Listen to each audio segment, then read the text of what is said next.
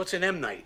M. Night Shyamalan, the Indian filmmaker from Philly. Oh my god, this dude's a big deal. He always puts some awesome twist at the end of his movies to trick the audience. Oh yeah, like in The Sixth Sense, you find out that the dude in that hairpiece the whole time, that's Bruce Willis the whole movie. That's not the twist. That's not the twist of that movie. That wasn't the twist? No. Hello, and welcome to the M. Night Shift, the podcast where we review and discuss the career of filmmaker M. Night Shyamalan. I'm co-host AJ Gonzalez. And I'm the other guy, Brian Connolly. It's been a long time since we've done one of these. We thought we were done. Well, we thought we would be waiting till Glass. I think the last episode we probably were talking about, I think Glass is coming out. Oh man, it's going to be a while. Yeah, we're talking about theories about what Glass might be about. And it's actually not about Ira Glass or Philip Glass. It's about the character of Glass from Unbreakable, which makes more sense in an M. Night Shyamalan movie. It does. But we're doing another episode. That doesn't come out until January. It is only November right now. But we found there's another Shyamalan movie that we didn't even realize was one. A secret Shyamalan movie. First made aware to us by one of our Twitter followers. So thank you for that. And then confirmed by the Blu-ray director's commentary. Now, we do not have the Blu-ray of She's All That at Vulcan Video, sadly. But other internet sources, and Shyamalan himself has confirmed he did do a rewrite of She's All That. A major rewrite is what we've heard. Yeah. So we're just going to watch this movie, and we're going to talk about it, trying to figure out if you can tell that he actually wrote this movie, and then also just talk about the movie. It's an interesting movie to talk about. It is, and it's from 1999, one of the last great years for film. And humanity. Yeah, it was to quote The Matrix, to quote Morpheus, The Matrix replicates mankind in 1999 when your civilization was at its peak, or something like that. Anyway, according to The Matrix, 1999 was the peak of human civilization. That might be true. The Matrix also released in 1999. And it was the last good Matrix movie. They made a few more, but then yes. That was it. But before we go into that, we are going to review a scotch, as we do every episode of this podcast. And this time we have the Famous Grouse, which is a blended Scotch whiskey, and has a beautiful painting of a grouse on it. If you don't know what a grouse is, it's a bird, and it's a red bird on this. This is a product of Scotland, of course. The finest Scotch whiskey is expertly blended and matured in seasoned oak cask for a rich, rounded sweetness. So there's a description on the back. Blending premium whiskey isn't just something we do. It has been the foundation of our craft since 1800. We bring together the finest ingredients to create a natural spirit before the passing of time imparts the wonderful flavor from our handcrafted casks. Into this, the fusion, which is in italics, of skilled craftsmen and a tenacious obsession with quality, and you arrive at our famous, rich, sweet, well-rounded whiskey. There you go. So it never worked out that anyone gave us a case of free whiskey from doing this podcast, because of the 20 people who listen to this, none of them were Scotch dealers, unfortunately. No, none of them work for McClellan's or Johnny Walker. But we'll try it. Maybe before Glass, if any of you out there ship whiskey, or, if it falls off the back of a truck. Yeah. We'll gladly take some of it. We'll also take Canadian whiskey. Yeah, but preferably, yeah. I would prefer Scotch, which to me is the ultimate whiskey. It's the ultimate. And in other news, we're going to do another podcast. We decided that we like doing this. It's fun to go through a filmmaker's entire work and kind of analyze it and joke about it and talk about it and all these things. So we're going to do the complete films of Francis Ford Coppola starting next month. We'll start at the very beginning and just go through them all. Everything he directed, everything he wrote. Yep. And then we're changing the name of the podcast because we thought we were just doing Shyamalan, and we're like, no, we'll do more than that. Yeah, this was now. the podcast started on a dare. It was supposed to be a lark. So the new one is going to be called, or we're going to rename this one too. It'll be called The Director's Wall, and then the filmmaker's name. Yep. Or whatever clever title we think of for the Coppola one, which we haven't thought of yet. Not yet. But it might not be that clever, so don't get your hopes up on that. But that I'm very excited to do that, and then of course we'll keep checking in with Shyamalan whenever he makes something Of course. new. Which I heard he's doing a TV show. Is he doing like a horror anthology? I think it's like a Tales from the Crypt. The last I heard was like that he was supposed to, that we talked about, was he was supposed to do Tales from the Crypt, but it fell apart. How did it fall apart? The rights to who owns EC Comics was very muddled. So TNT decided to just not do the show. I have heard, though, on a totally unrelated note, that the Twilight Zone is going to come back with Jordan Peele producing. Yeah, I think horror anthologies are big again because of Black Mirror. Everybody wants to make. Yeah, Black Mirror, a show that's good until you watch a lot of it, and then it's the most depressing thing. It's depressing. It's depressing, and they have like the same 5 stories again and again, and it's not as well done as a Twilight Zone, which also had the same 5 stories. You had like 3 Twilight Zone episodes about talking dummies, but one of them was good. The others were not so good. And Black Mirror, like, oh my God, someone's consciousness got uploaded to something again, or they don't know that they're part of their own consciousness, or here's an elaborate, extremely cruel punishment, but it's okay because the person that's being punished like murdered a child. There's a lot of murdered children in Black Mirror. If you haven't seen it, just a heads up on that. But there's some really good episodes. The one with Kelly MacDonald is that one's great. That one's great. Well, I'm sad because I think Shyamalan would work well in a horror anthology world. I feel like that because there's always twists. There's always, and I think him working within the confinements of like a 30 to 45 minute show would also be very good. And it would tap into what he was hoping to do with Devil, but it didn't work out. But then you could have had something that kept going. But maybe he's just fine making these Blumhouse movies, making trillions of dollars off these low budget things that everyone goes to see now. Because I don't think those movies cost anything. I don't think Split cost more than $8 million. And that movie made a lot of money. It's smart. It's a smart thing to do. So what do you think of the scotch? I think it's pretty good. I think it's good too. I have not had Famous Grouse before. The Famous Grouse. Delicious. If I knew how to talk about scotch, I'd be able to tell you its notes. We never figured that out. Did you figure it out? No, I did not, even though I watched a multi-part documentary on scotch. I never figured out how to talk about it, other than at the end of the day, it's just water and barley, but it's also heaven in a glass. Well, I do know that it is a smooth scotch, and that's the one way I know you can talk about scotch that is smooth. Does not have a powerful flavor, but it does have what you would look for in drinking a good scotch. It's not weak. Definitely not the worst scotch we've had. So, She's All That, released January 1999 from Miramax Studios. I forgot it was a Miramax movie. Yeah, to quote Jay and Silent Bob Strike Back, when they find out that a movie is being made about them, they go to Ben Affleck's character from Chasing Amy, and they learn about the internet and movies and all that. Jay says, Miramax? But I thought they only made classy shit like The Crying Game and The Piano. To which Holden responds, well, after She's All That, it was all downhill. And this came out at the time when all the teen movies were big again. It's a big thing. It was the biggest it had been since the 80s with all the John Hughes stuff. It was back. You had She's All That. Yeah. You had Drive Me Crazy. You Can't Hardly Wait. 10 Things I Hate About You. American Pie. Boys and Girls. What's that one with Siskel? Oh! Get Over It? No. Isn't that Drive Me Crazy?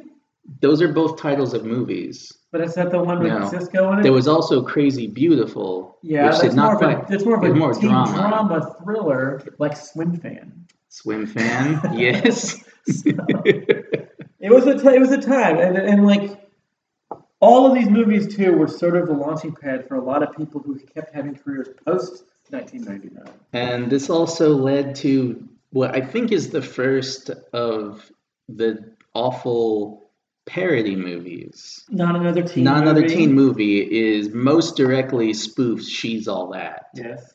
Which is the best of those movies, Yes. of those types of Yeah, like Not Another or just a genre movie. This is directed by Robert Isikoff, or Iskov. who Nice before one. this did a lot of just television. It seems Yeah. like not a lot of motion picture. And it is written by R. Lee Fleming Jr. yes. So he wrote an episode. He wrote an episode of the Olsen Twins series Two of Kind. Don't even know what that is. It was like the Olsen Full Twins. House pre New York Minute. Yeah. They were briefly part of the TGIF lineup. Oh, Yeah. I vaguely remember this show. He also wrote Get Over It. there you go. And he wrote for Friends, he wrote for One Tree Hill, and the latest thing he's written is he actually created Light as a Feather, which is a Hulu series about girls and witchcraft, and it's a horror series. I've never even heard of that. I have not either. Who's in it? Anyone of note? I don't believe so, and I'm not connected to the internet right Are now. we sure that M. Night Shyamalan didn't rewrite that entire series? Ooh. Horror? I don't know. He's never done horror before. It's Mr. Fleming Jr. Yeah. And so supposedly he wrote the script, and then I don't know whose decision it was, Miramax or the director, had Shyamalan do a major rewrite. And this was the same time that he did Stuart Little, Mhm. and I feel it must have been right before Sixth Sense was like the thing. Yeah, because it makes sense that Shyamalan was still under contract to Miramax, but not getting along with Harvey Weinstein. Weird that this awful person, would not get along with people, actresses and actors and in the world. in the world. But so he made Wide Awake and then nothing until The Sixth Sense, director-wise. Writing credits, he had Stuart Little and this rewrite job, which had to have come from, we've got this guy on our payroll or we have him under contract, give him something to do so we can put him to work. This must have been released before The Sixth Sense, right? Yeah, Sixth Sense came out in August of 1999. This was released in January 1999. So they had it in production, I'm assuming, throughout 1998. Do you think if this was released after Sixth Sense, they would have put his name on it as one of the writers? Possibly, if the Writers Guild would agree to it. Because I think it has to be like you have to have written an X amount of it, of the rewrite to actually make it your own. Yeah. And that's why when you see movie credits, when it's the and spelled out and, that's when you know there was a rewrite. But when it's just the ampersand, then that means they wrote it together. So that's why the Flintstones movie, there's like 20 ands because like 30 groups of people wrote that movie. Gosh, and they wrote enough of it to all merit screen credit. Or they've been rewrote it. It's not like Carrie Fisher rewrote a lot of movies. Uncredited. John Sayles, the Yeah. same thing. Like supposedly he rewrote some of Apollo 13 and things like that. But those are not considered rewrites. Those are polishes. In Hollywood, they say, "Oh, he polished the script up." Or Tarantino with Crimson Tide, and supposedly it's Pat. Oh, so there you go. Good old Pat. Is it a man? Is it a woman? Who cares as long as the kids like it? That's from the critic. A character that probably would exist now in 2018. Same with Men on Film. Two sketch comedy characters in the 90s that could never exist in our more woke age. So back to She's All That. So yes, I think we should look at this movie as if Shyamalan did write it, and what can we find in it? But before we do that, let's describe the plot. It's basically a My Fair Lady sort of plot, where you have Freddie Prinze Jr., like the coolest dude in high school. He's like the most popular, coolest guy. Class president. He has his own private parking space reserved for the class president. And he's got like high grades and like all the people love him. And this is right after spring break. So everyone had just got back from spring break. And he's so excited to see his girlfriend because she went off on her spring break adventure. He did his thing, and they can't wait to like get back and like be the coolest, popular. And they are seniors in high school. So he's hanging out with his friends, one of which is Paul Walker, a very young, handsome Paul Walker. Very young Paul Walker, Dule Hill. From Psych. From TV Psych, yes. And they're like, oh man, you see your girlfriend excited. And then instantly she dumps him. Just instantly. Just like, sorry, I went off on my own and had this adventure where I hooked up with the star of MTV's Real World, played by Matthew Lillard, who's basically playing like, who was the guy in the Real World that ate all the peanut butter? Puck. He's like a Puck-esque person from the Real World, where he's like, when they show scenes of him in the Real World, he's farting, and everyone's like, what are you doing? And he's got these quote-unquote Brando moments where he's like throwing coffee cups off the thing, and it's just like this ridiculous hammy thing. And because it's Matthew Lillard, it's a classic Matthew Lillard character of him just playing a total dipshit idiot. Total just like loud, bored. Loud idiot. But she loves him, and they got both matching. They each got tattoos, and it was during the filming of one of those MTV Spring Break. Everybody dance. Speaking of Siskel, everybody dancing like just on the beach, like in front of a pool, like MTV used to do in the late '90s. And so Freddie Prinze Jr. cannot believe that she would dump him. And so then he makes a bet with Paul Walker, where they're like, okay, Mr. Cool Guy, for the last 6 weeks of school leading up to prom, Paul Walker says, any lady that I pick, you have to make her into like the prom queen. Like you gotta it is your job to make her like the coolest lady in school and like make her your girlfriend. And Freddie Prinze Jr. is like, easy peasy, I'm the coolest guy in school. Like what can go wrong? And they're like, all right, it's gonna be this lady, and it's Rachel Lee Cook, who is like an opinionated, like artist who just hates the system and just doesn't want to be a part of anything cool or popular, doesn't give a shit about it. And so then Freddie Prinze Jr. is like, oh no, I got my work cut out for me. She wears glasses. She wears glasses and a ponytail. Can you believe it? How is this going to happen? And then it's a Pygmalion story, basically, where he brings her into this different level of popularity, a different world, a different view of high school than she was used to. Yeah, Anna Paquin plays Freddie Prinze Jr.'s younger sister, who does the actual makeover of Rachel Lee Cook, which we do not see because it was just her taking off her glasses and cutting her hair. And it's not an 80s movie, so you're not going to get the montage in the mirror of trying on the different hats and everything, unfortunately. She does the actual makeover. Freddie Prinze Jr. mainly takes her to all these popular events that she would not have been invited to otherwise. Keggers. Yeah. Keggers, the elaborate party that takes place in some mansion, and God, there's like so many cars and so many people there and so much drinking. A staple of every late 90s teen comedy. And American Pie, it was at Stifler's house. And they always would just be a party. I've never been to a party like this where there's just people everywhere just having a great time. I've never been to a party like this. The only house party I went to, they were all after high school. And there was like 5 people drinking in a backyard, trying to be very quiet because we were underage. And you don't want the cops called on you to ruin your little ice cream social that you got going on. And she also introduces him to her world, which is the art world, the terrifying art world. So the first thing that they do together is go to a performance art show that she's a part of, where Alexis Arquette, when she was still a man, is on stage doing this crazy performance art where he's kind of under this big tarp and he's sort of like this bulbous mask sort of thing, and then he breaks apart into him and 2 little people, and that's the performance. And then what she thinks is a clever trick is like, I will trick Freddie Prinze Jr. to come on stage and I'll show him that he's not part of this art world. And at the backtrack, the ruse that he has to get her to hang out with him is he's like, I'm into art, will you show me and tell me like how I can do art? And that's sort of his way into tricking her into like becoming this popular lady and hanging out with him.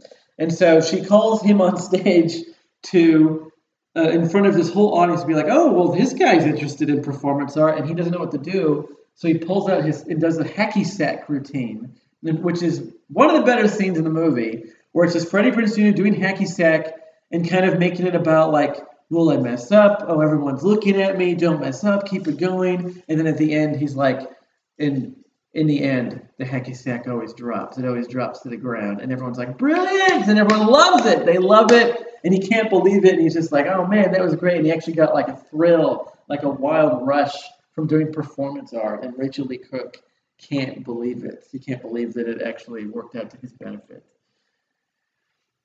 And so the whole movie goes along. This is happening. This relationship. He starts to actually have sort of feelings for her. She starts having feelings for him. She can't believe that. Oh, like I'm with this guy. He's not so bad. He can't believe, like, with her glasses off, she's totally beautiful. Oh my gosh, this is crazy. But then his ex-girlfriend, her relationship with Matthew Lillard falls apart. It turns real sour after he embarrasses her at this big party. And so she decides that she gets dumped by him. And she wants Freddie Prinze Jr. back and can't believe that he would be with this nerd art lady anyways. And then it becomes this complicated thing where Paul Walker doesn't like the idea that he's losing this bet. So he sabotages the whole thing by saying, like, telling Rachel Lee Cook, oh, he's only with you because of this horrible bet that he did. And she can't believe it. And it becomes this whole big thing. And then there's the crescendo, the climax is at the prom, where Freddie Prinze Jr. is crowned prom king, and she went to prom with Paul Walker. Rachel Lee Cook goes to prom with Paul Walker, but then it turns out that Paul Walker is a total creep too, because Rachel's best friend, this guy, is in the bathroom, and Paul Walker's talking about like his creepy plans with her after prom, and so they decide to leave. She leaves prom. And then Freddie Prinze Jr. also leaves prom, and he finds her at her house, and basically is like, I actually like you. I know I did this horrible thing. I'm so sorry, but hey, like, I learned a lot from you. I'm a better person now. Like, let's be together genuinely. I can genuinely have feelings for you. And then it's like a nice happy ending. Yeah, and what happened is, and we don't see this scene, and I'm kind of disappointed we don't, but like, so Freddie Prinze Jr. finds out about Paul Walker's lascivious plan. He tries to find what hotel Paul Walker has taken her to. He can't. Then he just goes to her house, and she's there. And she explains that when she figured out Paul Walker was just being a creep, she blasted him with an air horn and made him deaf. And then they kiss, and her dad, played by Kevin Pollak, turns on like the Christmas lights that are on outside. And it's a real romantic scene for a teen movie, I guess. But then the final scene is graduation, panning shot of the whole class, and there's Dule Hill just kind of like nodding his head like he's listening to music, but he's not. And there's Freddie Prince's ex-girlfriend in the back, and she's smoking and real pissed off. And they call, the principal calls Paul Walker's name, and he can't hear it because he's deaf. And then down the line, and now it's Freddie Prinze Jr.'s turn. And apparently the bet was whoever lost had to graduate naked. Mm-hmm. So he's just wearing his graduation hat and the sash, and he's got a soccer ball covering his junk. And he goes up to the stage. We don't see him go up. We just see Rachel Lee Cook, and then she catches a soccer ball, implying that Freddie Prinze Jr. threw the soccer ball to her and exposed his nude body to the entire outrageous, the entire senior class. Outrageous. And she kind of smiles amusedly. Fade out. Movie's over. It's a good movie. I like this movie. I've always liked this movie. I liked it when I first saw it. I had never seen it except for like parts of it on TV. Really? Yeah, I'd never seen it. But I knew about it because it was such a big hit with the teens, especially with the moody girls.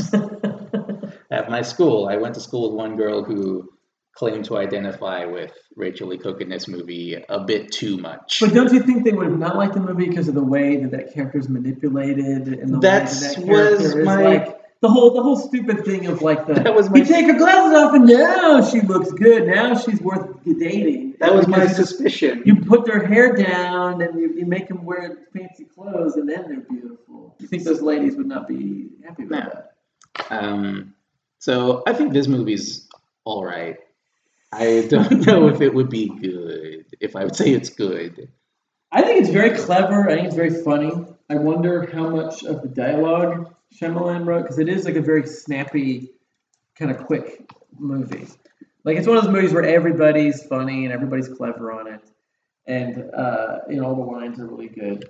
And I love this genre of movies. I'm just a big fan. I have a soft spot for this genre of movie. I was in high school. I started high school 1999, 2000. So this movie came out my freshman year of high school. So I was like at the totally appropriate age. I love Can't Hardly Wait. I will unashamedly say that. I love that movie. I've seen it I don't know how many times. I've listened to the commentary of that movie I don't know how many times. I know way more about Can't Hardly Wait than any person should ever know. And I've seen a few of those other movies, the one with Mila Kunis and Kirsten Dunst. They all have such non-committal names. I cannot keep them apart. I am supposedly the same age as the people in this movie. I was the class of 99. So Okay. This was the same time as me. Buffy, the Vampire Slayer, also class of 99. And I believe same with American Pie. I think they are also They class of 99. are seniors, class 99. So that was a thing. All these people graduated in 1999. I did the same. The movie's pretty accurate to what it felt like in high school with the way everyone looks. Though less fake Slim Shadys. In 99, there was a lot of dudes with bleached blonde hair. There was in my school. Like a lot, and then a lot of people really into Marilyn Manson and the band Korn. And so this movie didn't go into that type of person. It was Korn and Nine Inch Nails were huge at my school. But you do have two bully type characters in this movie that are like not quite Columbine type outsiders, but it's the weird redheaded guy from Angus, right? Yeah, from Angus. He plays the Shermanator in American Pie. And it's him.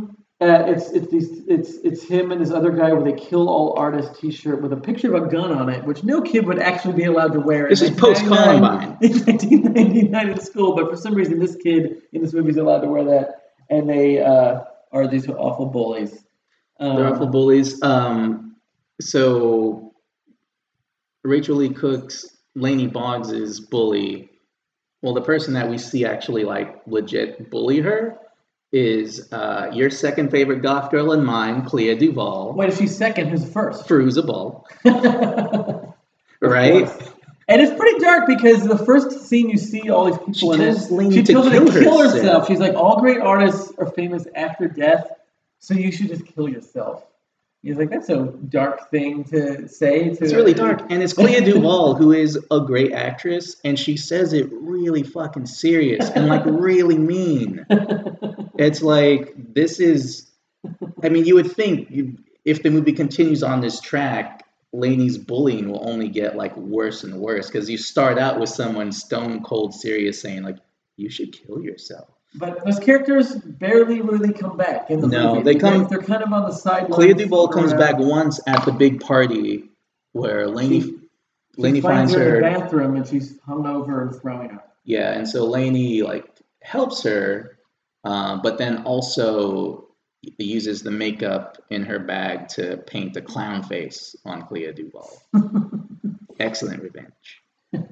And we forgot to mention there's a character played by Kieran Culkin, yes, who is Lainey's younger brother, and he is very excited that Freddie Prinze Jr. is asking his sister out, and very excited that he's even been talked to by Freddie Prinze Jr. Can't even believe that like this guy is there, and he asks him to play Sega with him, and he wants to hang out with him. And so when the bullies are picking on Kieran Culkin, Freddie Prinze Jr. walks in to like thwart that. Yes, Freddie Prinze Jr.'s his powers as the ultimate high school guy are such that he can command these bullies who have sprinkled pubes on a personal pizza to get Kieran Culkin to eat it. Well, Freddie Prinze makes them eat the pube pizza just by telling them to. A gross scene for a PG-13 movie. Really gross. You think that, well, no, American Pie wouldn't be out yet because this was in January.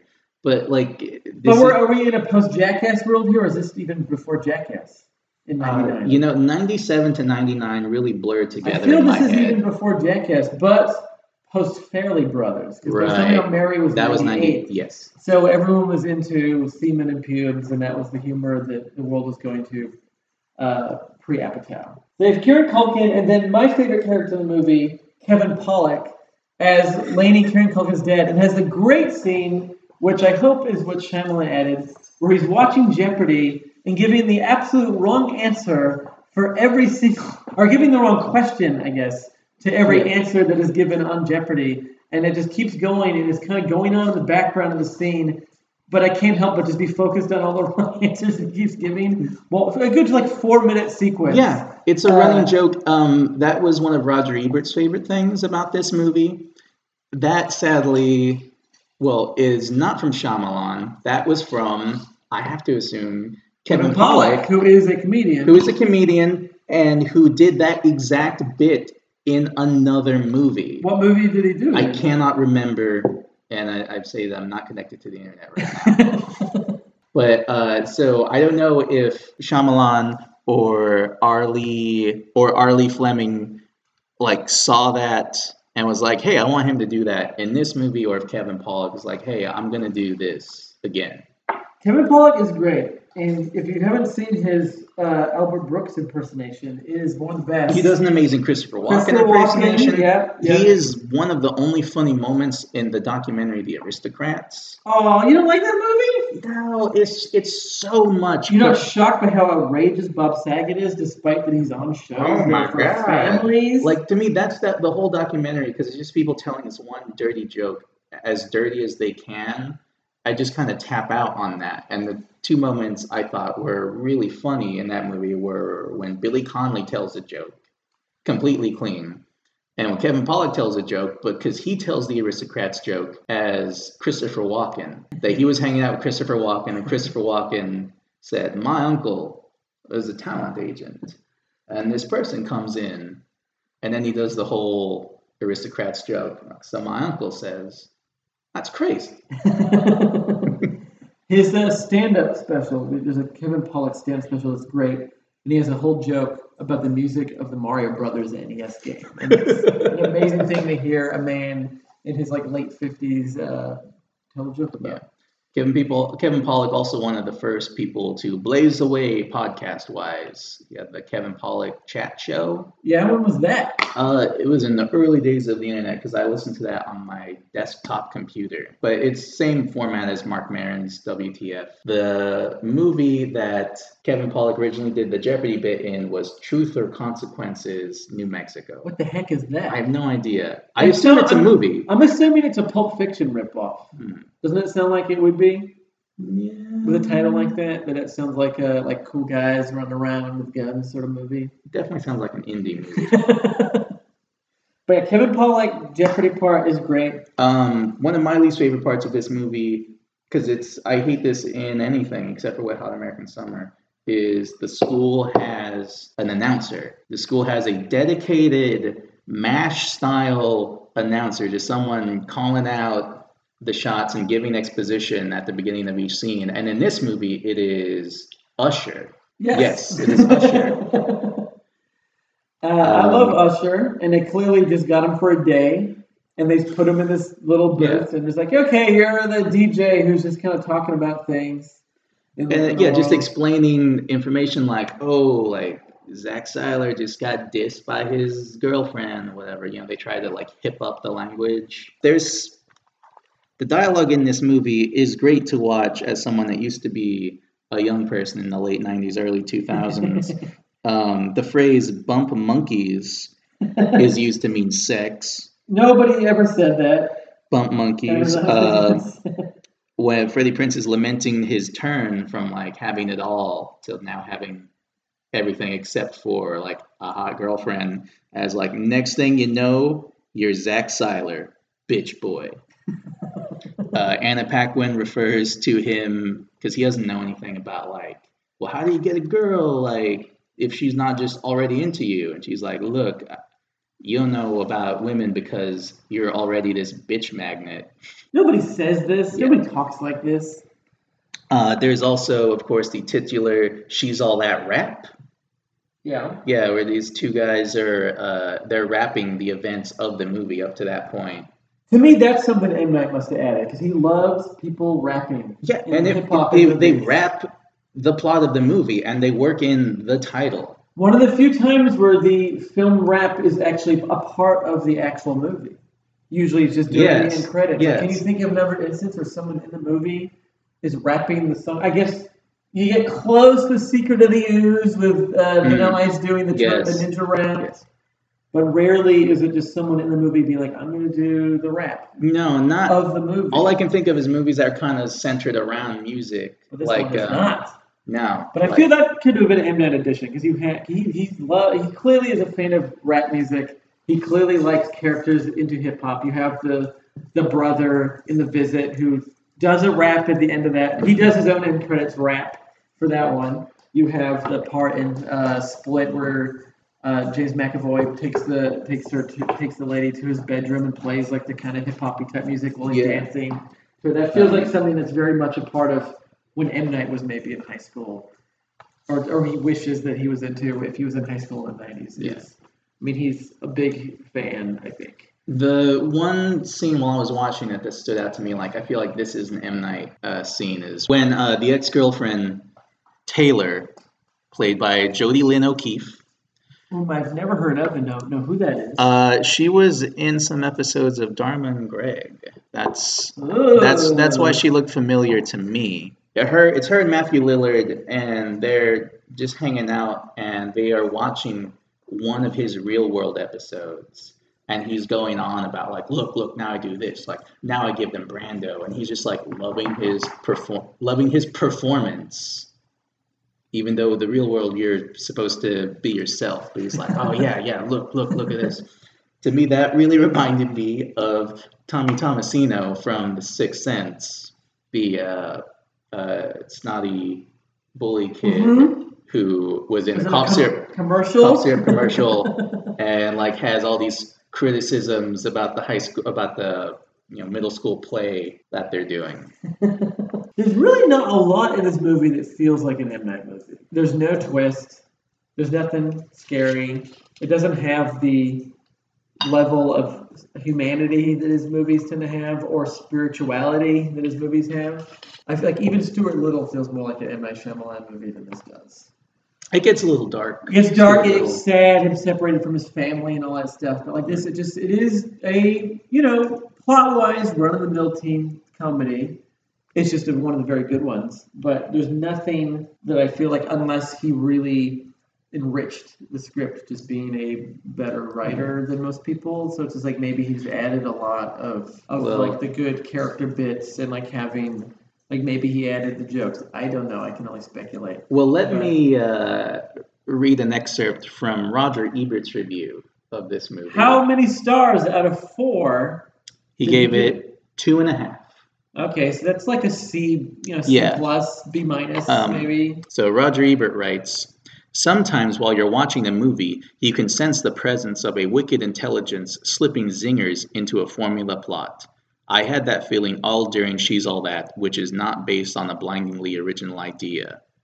He describes the plot and then says, there's fun in the plot, but there's more fun around the edges, suggesting that the structure of this movie is all right, but here and there are these bright spots and these funny moments. I feel like, and of course at that time, no one knew who M. Night Shyamalan was, and he remained unknown as a writer on this until a few years ago. So he just credits the credited screenwriter and the director for those moments that he likes. But I have to assume maybe he's responding to the stuff that Shyamalan added in, which is the stuff that I guess I was responding to. That scene with Matthew Lillard, the rap definitely does have a Shyamalan feel to it.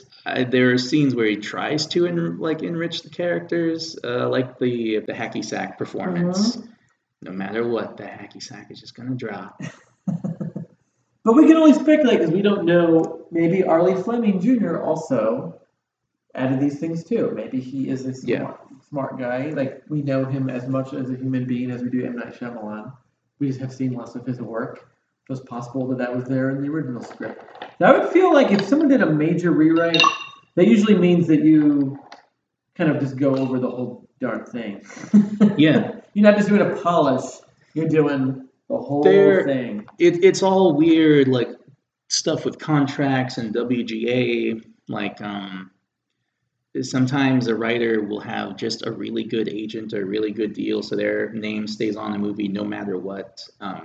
Ava DuVernay is credited as a co-writer of Selma, even though she entirely rewrote the script of Selma herself and never once met with the other person that's credited as a writer. He just had this really solid deal where she couldn't get his name off the movie. So she's credited as a co-writer. And she rewrote the speeches of Martin Luther King Jr. because the rights to them are owned by another filmmaker who, as of yet, and probably never, will make a movie about Martin Luther King. Weird. Steven Spielberg.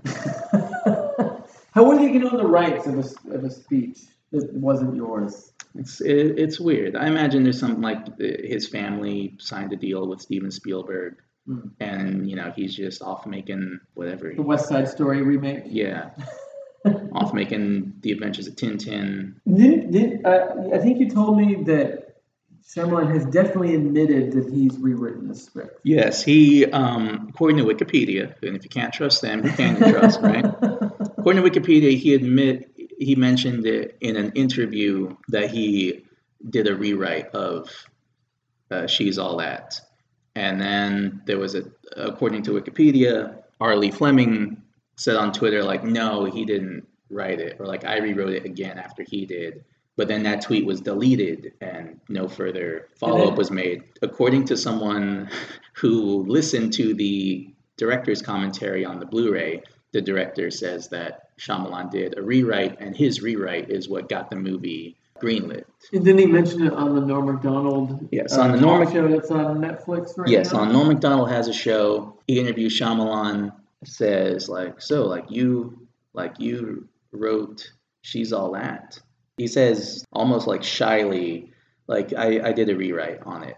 And then since it's Norm Macdonald, he rambles on to something else in his absurd genius comedy way. They didn't get deep into it. They did not get deep into it. Man, who owns the Blu-ray if She's All That? I didn't even know, because I have the DVD, and there's no commentary track on it. So I like that someone was willing to pay to record a commentary for the Blu-ray of it with the director. Is it just the director alone? Is he with? I mean, it's not the screenwriter. The probably screenwriter would want to hear about Shyamalan rewriting. I think it's the director on their own, which is the impression I got from, again, Wikipedia. No, the only special features on the DVD were, of course, the Sixpence None the Richer music video. Which, you all know the song. If you heard it on the radio a million times, they still play on the radio. They still play on the radio. Touch me, da-da-da-da-da. Yeah, like that song. Yeah, Kiss Me is... Kiss Me. I like that song. I like Sixpence None the Richer. And the video is just them hanging out on the couch, and it's very 10,000 Maniacs feeling in a way. They're all squished together on a swing on a bench, or something. And then Freddie Prinze Jr. and Rachel Lee Cook show up on like the far end of the bench, and then one of them is holding a portable TV, and on it he's watching She's All That. Back when they used to make hit songs for movies. Yeah. And had videos where they edited scenes from the movie. God, those music videos are always so awkward. Yeah, because you just know, well, I bet 50% at least of it will be just scenes from the movie, and then the band just kind of there. And oftentimes it's a redo of a video that already existed, but then the song was in the movie and the movie's popular, or they want to listen, and they're like, oh, we'll put the Elliott Smith's video for Miss Misery, which is just him walking through the street singing the song. He's wearing a white suit. But then that song, it's the song for Good Will Hunting, nominated for Best Original Song at the Oscars. Then the music video just has random scenes of Good Will Hunting spliced in at random moments. Which is not a thrilling movie to watch with the sound off, of just like seeing people sitting around. No, and it's really physically in that movie. Yeah. There's a lot of people talking in a room. So seeing that in a music video, not so compelling. The best of the music videos that incorporate visual movie, in my opinion, is the Big Trouble in Little China video, which is John Carpenter and his band, the Coupe de Villes, I believe is what they were called, playing music. John Carpenter's wearing this amazing, like large robe, and he sings the song, and they cut in scenes from Big Trouble in Little China, and it's an incredible video. Oh, and let's not forget is it Beyond Reanimator? Oh, yes. The Move Those Bones is like a Euro techno song. Yes, reanimate your feet. Reanimate your feet, and that has good footage edited while this guy who looks like a Chris Kattan character with like spiky hair, late 90s, does this great Euro techno song. In our era of Vulcan video, we're still around at the store, but sadly this tradition has, I think, faded away.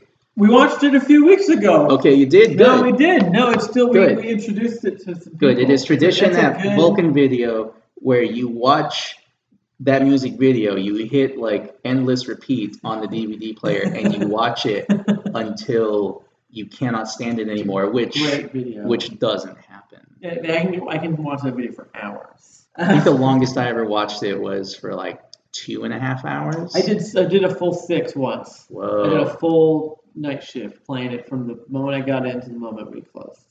It was a proud moment in my life. The only accomplishment I've ever had in my sad existence. So back to this movie.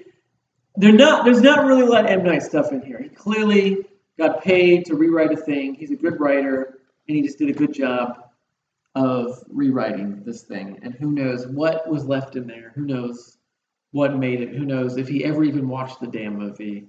Probably not. I'm guessing he's never seen this movie. Why would he? Why would he care? He got paid some money.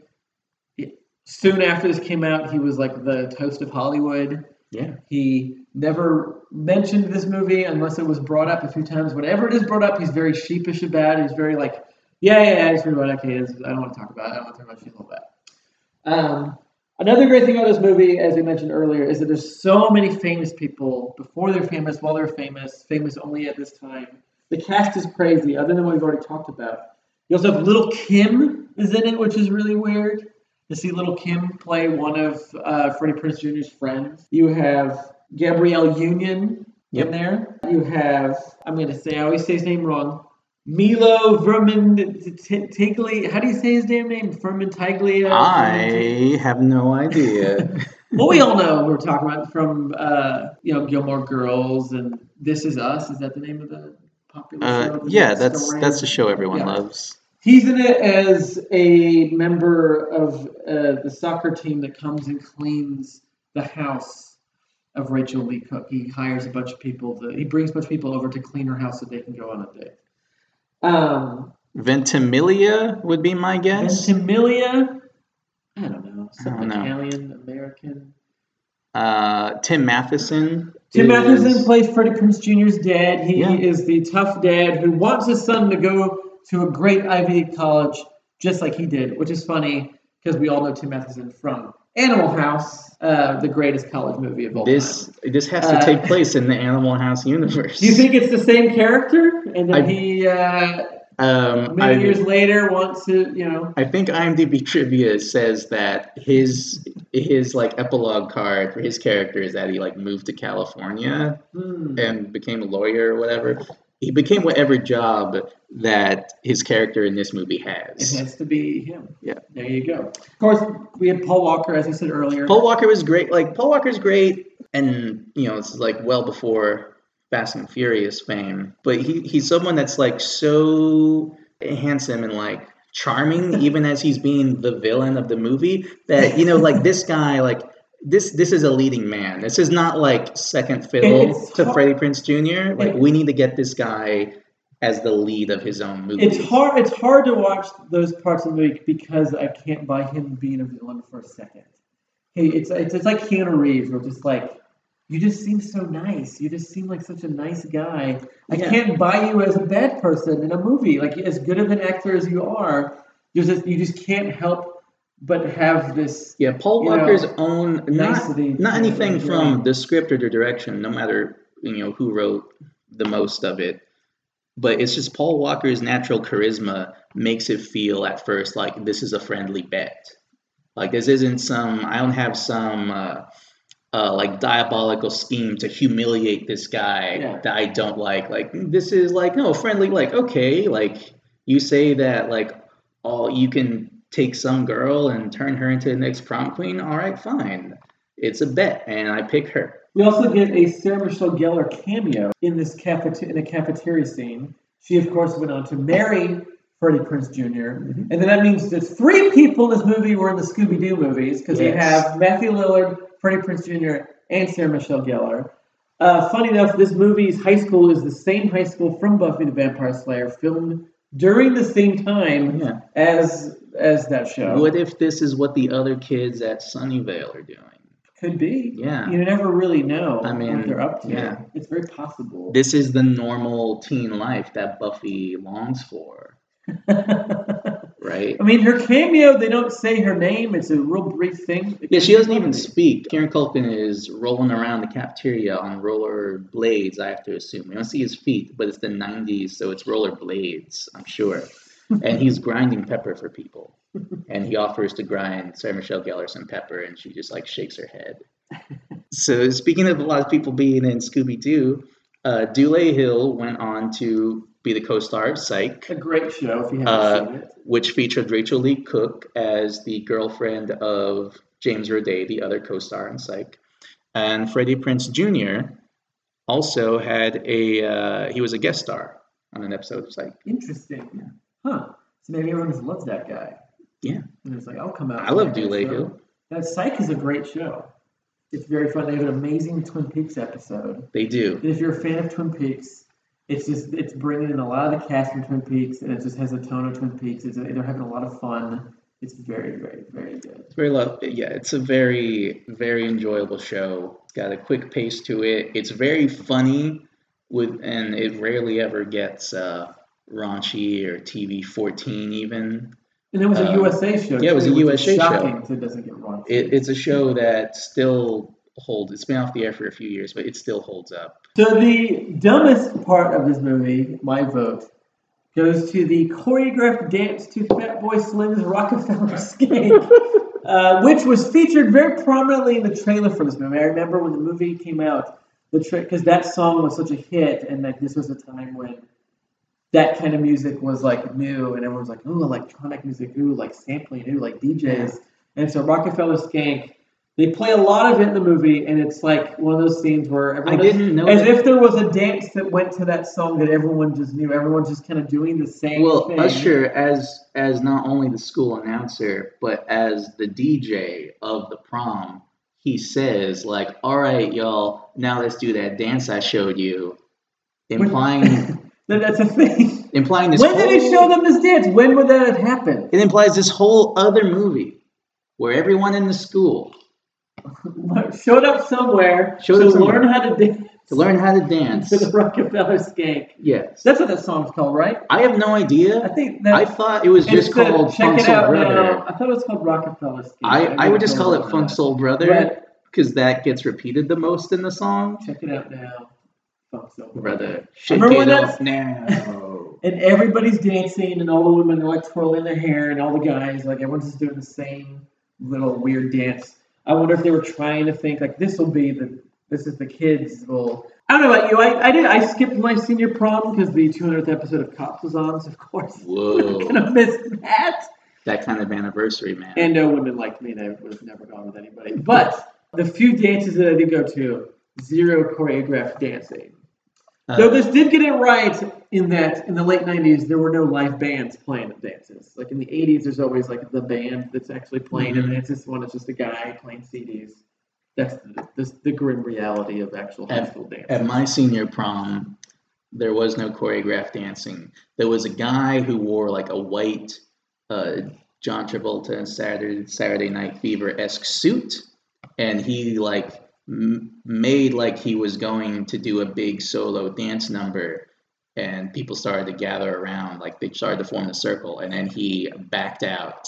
What a jerk! And it went back into the crowd. Do you think he never had a plan, or did he whip out? I think he never had a plan. I doubt that this person would know just what had the Saturday Night outfit? Fever was. Yeah. Is he wearing like the outfit? No, I mean not the outfit. A similar outfit.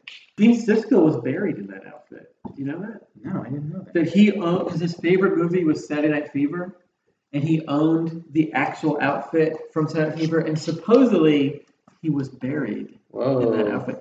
Speaking of Gene Siskel, actually, fun factoid, this movie, She's All That, was the last written review that Gene Siskel did. Yeah. Before his sad, sad It was a favorable review. He gave it 3 stars. And at this point, I think Siskel he was not reviewing movies every week. Well, he was not reviewing movies as often because he was very ill.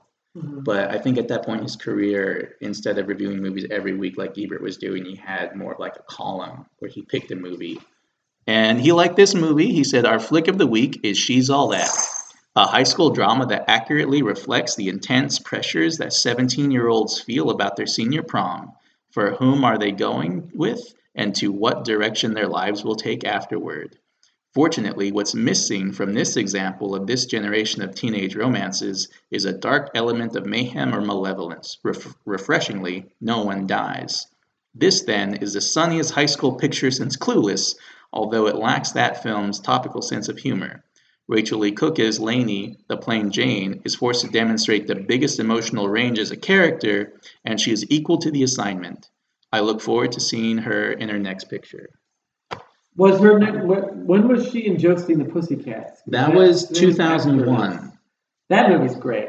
That's a great movie. I love that movie. I do. Everyone should love that movie. That's a smart subversive movie. If you haven't seen Josie and the Pussycats. I have not sat down and watched it proper in a while, though I watched it at work a lot to the delight of coworkers and customers alike. Parker Posey is in it, and she is amazing, as she always is, but she's especially amazing. What happened to her? What happened to Rachel Lee Cook? So she... What is she doing these days? She's doing voiceover work mostly. Okay.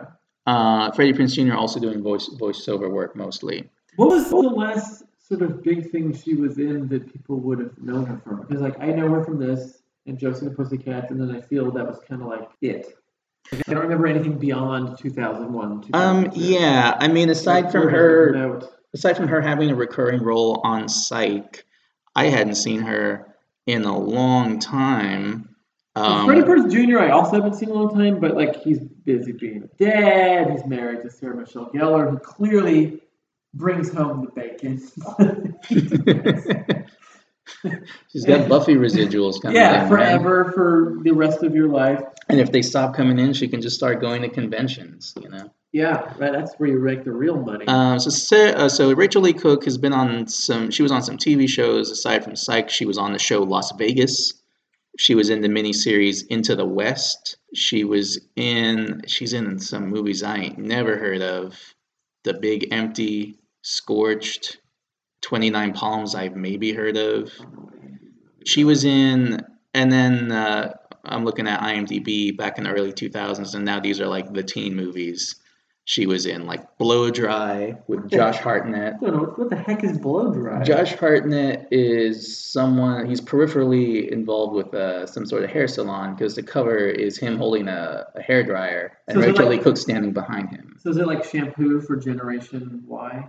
Yeah, I'd have to assume so. Like, just as politically subversive as Shampoo is. Oh man, remember that movie where Josh Hartnett had to wait 40 days to have sex? Can you believe it, having to wait 40 days to have sex with a person? That is crazy. It's a problem surely we can all relate to.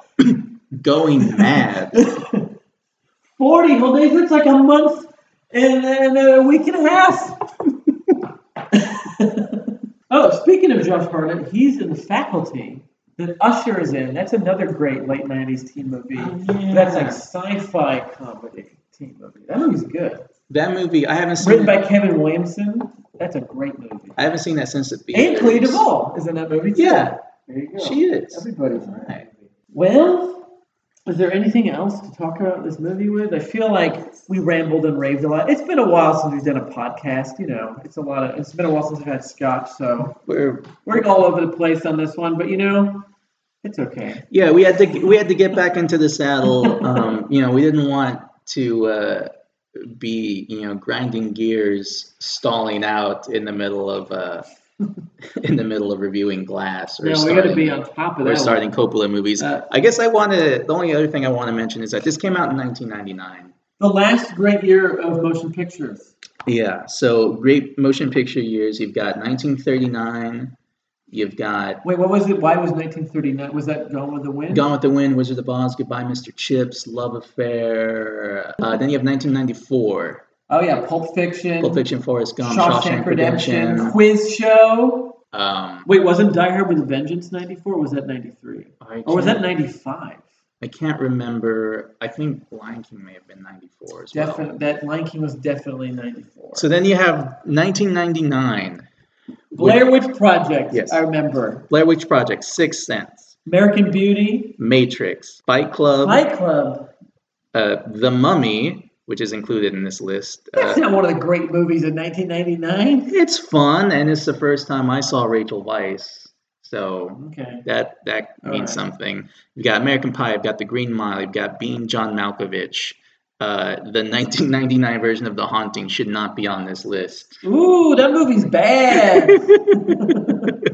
That movie downloaded a ghost. That was terrible. You have Office Space, Eyes Wide Shut. Ooh. Toy Story 2, Magnolia, Any Given Sunday, Sleepy Hollow, Notting Hill, The Iron Giant, Cider House Rules, Big Daddy. Ooh, Talented Mr. Ripley was 99. Yeah. Galaxy Quest. Yeah. Never Been Kissed. Election, Man on the Moon. Wild Wild West, which is a great movie. Speaking of rap songs that talk about the movie. Yeah, it's one of the best movies where Kevin Kline impersonates the president. The other would be Dave, which having never seen, I'm gonna say is the better of the two Kevin Kline impersonates the president movies. Oh, Phantom Menace was 99, right? Wasn't that 99? Yes, Phantom Menace. Yeah. Three Kings, Dogma. Girl Interrupted. South Park movie. Oh, what? Really? South Park Bigger, Longer, and Uncut. Boondock Saints, wasn't that 99? Yes, I think it was. Yeah. The Insider, Cruel Intentions, October Sky, House on Haunted Hill, which is actually a pretty creepy movie from what I remember, even though it does feature a ghost Chris Kattan. Is it the remake of the William Castle movie? Yeah. Why did that happen? Virgin Suicide was 99. Oh, that's one of my favorite movies. That's a good teen movie. Same with Never Been Kissed with Drew Barrymore. That's a good movie. Drop Dead Gorgeous. Oh, I love that movie. That is a good, great, subversive movie. You get Cruel Intentions in 99. That's a good rare erotic thriller teen movie because it's a little inappropriate. Another movie that's also about teens making a bet and playing like puppet master with the lives of a brunette girl. And isn't it also based on Dangerous Liaisons? Yes. Right? Yes, it's based on a classy period but made a nice story. Easy movie. Yeah. And that was good. That was the first year where I really tried to see everything in the theater. Bringing Out the Dead, also 1999. Was that it? Yeah. It was the first year where I remember being like really into movies, and it might be one of the only years where the Best Picture nominees were all amazing movies. Really? All of them? I say yes. What was 90? So American Beauty won. American Beauty won, and I still say it's a good movie, even though now it's extra creepy because Kevin Spacey is in it. Lusting after someone in high school. Yeah. It's so creepy now. American Beauty had Cider House Rules, The Green Mile, Sixth Sense, and The Insider. I've never seen Cider House Rules. That is also one of my favorite, personal favorite movies. That means a lot to me. It's why I decided to go to college out of state, because I had to go see the world. Is that what that movie's about? Yeah, the way Homer leaves the orphanage and goes to see the world. Is The Green Mile good? I've never seen that one either. I know people don't like that, and some people really like that. Green Mile is good. It looked a little schmaltzy. I mean, it does get and schmaltzy. It's 3 hours long. It gets schmaltzy in the way that Stephen King, when not being horrifying, does get schmaltzy.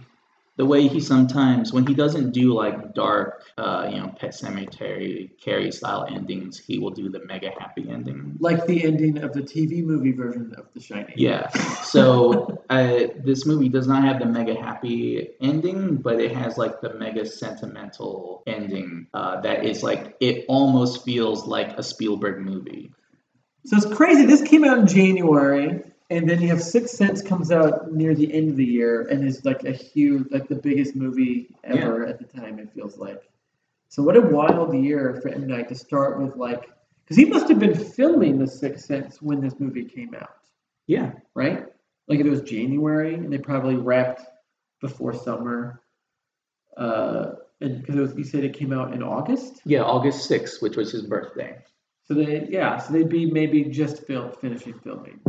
So what a wild year in '99 was for him. Just be like feeling, because he'd probably feel good rewriting a movie that is out, and you can kind of be like, that did well, there's and that my little became joke, and people like that movie. Okay, both of those movies became like cultural touchstones, one more lasting than the other. But like, She's All That was like, it was a big deal for teens. Mm-hmm. It really was. If teens were not young enough to have seen My Fair Lady or Pygmalion. I wonder what if there's any other movies that M. Night rewrote or polished that we don't know about yet. He's like this is modest about, or he under contract wasn't allowed to say that he worked on. It's a kind of situation where I'd have to imagine you would just have to ask him about every movie and see if he answers yes or no, because he's not going to volunteer this information. Well, this one he did because it was the original interview where we talked about this. He said, "Oh yeah, and I did some script work in the '90s," and then the interviewer, I forget where this was, I apologize, was like, "What was the movie? What was the movie?" And he's like, "Oh, it was She's All That," and the guy's like, "What?" So who knows what else he helped make? But I was glad to rewatch this movie. I'm glad to have seen it. I'm glad that you finally watched this movie. Do you think he will get any more work doing this type of thing? Or he makes enough money now as a filmmaker that he doesn't need to do any rewrite. He certainly doesn't need to take... He doesn't need to take that. He doesn't need to take rewrite work. No. But it would be interesting to see like a movie like this, like a romantic comedy, a character-based romantic comedy from Shyamalan. So we've had like big budget studio horror movies and thrillers, and he did big budget comic book movies, which were not good because he is best at characters.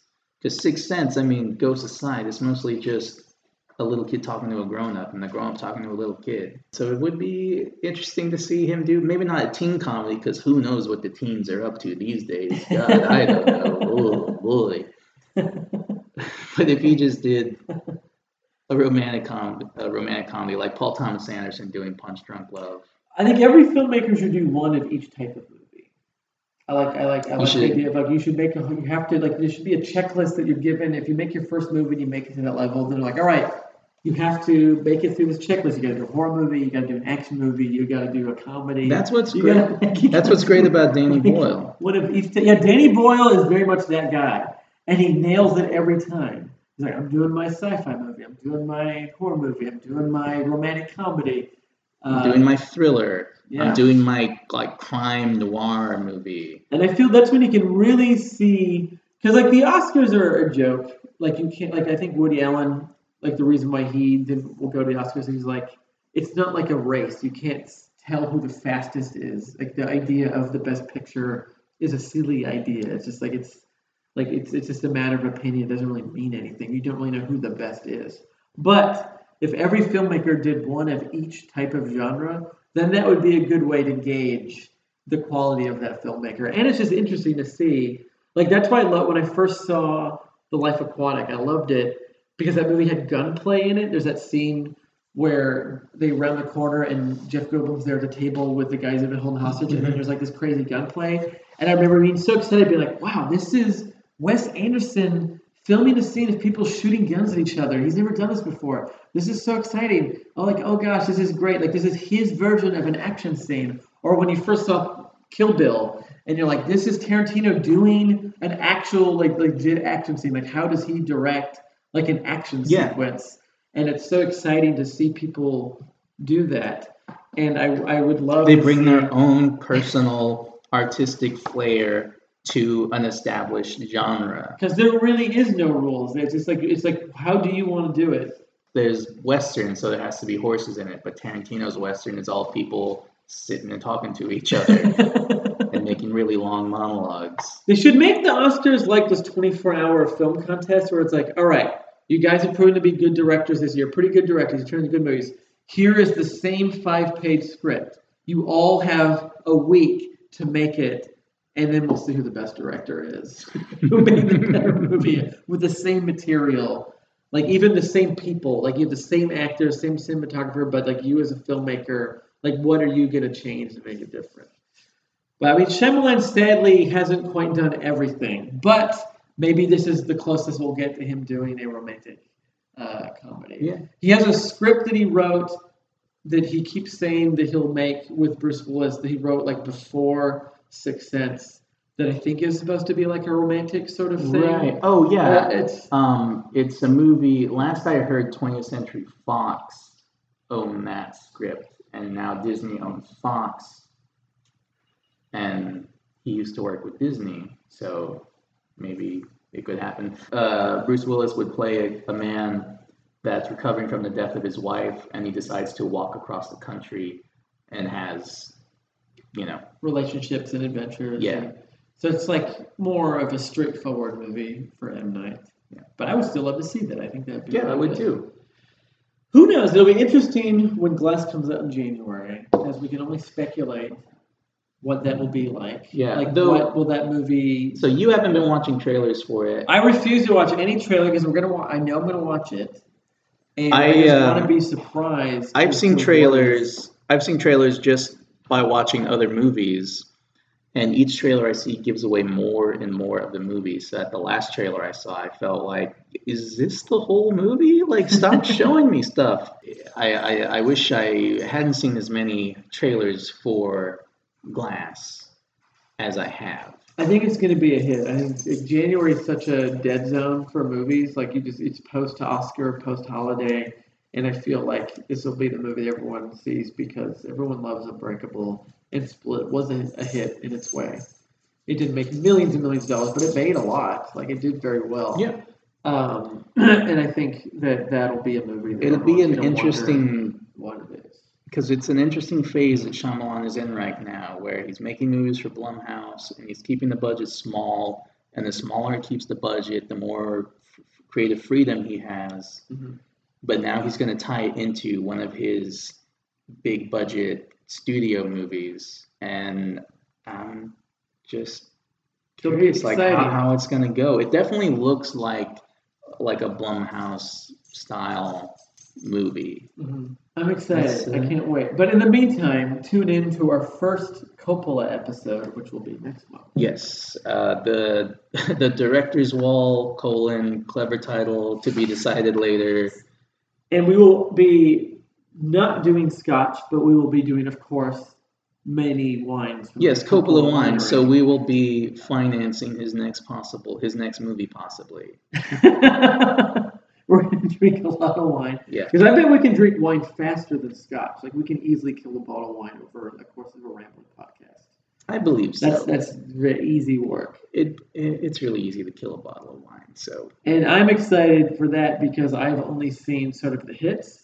I've seen The Godfather, I've seen Apocalypse Now, but I've never seen a lot of the other, like the 80s output, the 90s output. I've not really seen any of those. Yeah, Or in 60s, so I'm really excited to jump into that. Well, thanks for tuning in. sorry we rambled so much. But hey, About we She's had All to That. fill in like your time's worth, Yeah, for a podcast. the holidays are coming up. You gotta have something to listen to on your commute. Or when you're at work and you're bored, like Yeah. whatever. Just pretend that you're hanging out with us, trying to figure out She's All That. All right, so our Coppola podcast will drop sometime in December. We'll put it on the same website as Yes, this. in January, as soon as we can.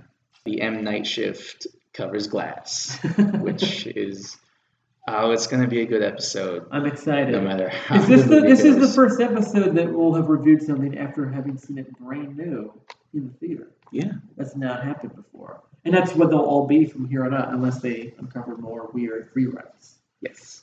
Or there's a time machine thing that he can use and go back and rewrite shitty movies and make them better. Like Identity would be great if there was a Shyamalan polish to make that better. Oh, that would be really good.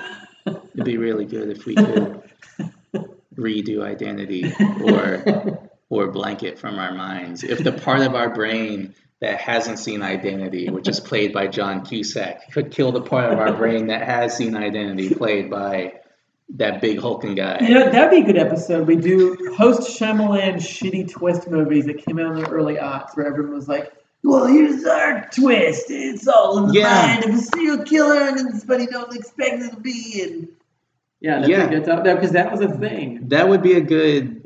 I mean, there's enough of those that it would merit an episode. And we like talking about movies. I hope you like listening to them as much as we like talking about them. Thanks for tuning in. We will see you at the movies. Goodbye.